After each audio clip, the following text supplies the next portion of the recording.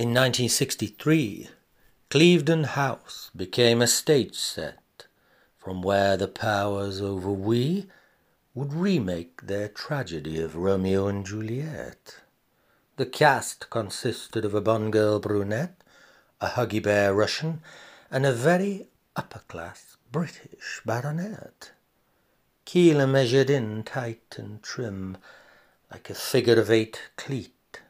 Her Romeo was also nautical and neat, due to him being a naval attaché from the Black Sea Fleet. The opening scene began with a midnight swim. Christine skinny-dipped across the pool like a fluid streak of liquid sin. But their spy sting stumbled at the start, when Cupid's golden dart ricocheted straight into Profumo's leather-skinned heart. Christine swan-songed him a silver tear, and Jack skipped back to his Bronze Star bravery from that yesteryear.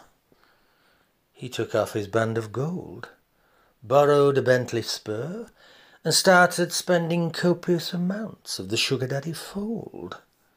He forgot all about marriage vows and wedding bells after taking a taste of the honey, hot and sweet, from the oyster shells. The back channel spy from Devonshire Street also began to feel a little Puritan pile burning under his feet. Dr. Ward became trapped in a traitor's love triangle, which was fast becoming even too hot for MI5 to handle.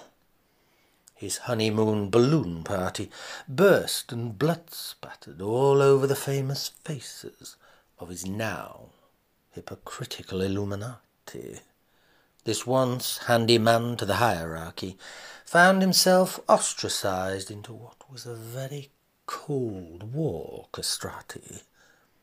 Ward became the persona non grata, falling from star-spangled strata all the way down into the dirt of a beggar's operata.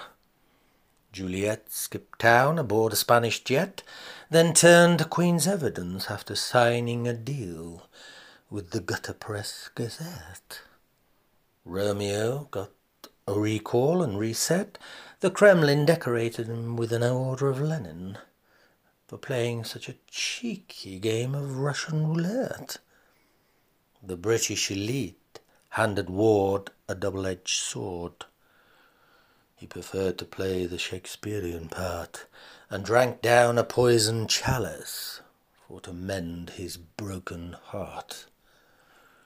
It was to protect country, Christianity and crown that the old guard had brought their iron curtain crashing down.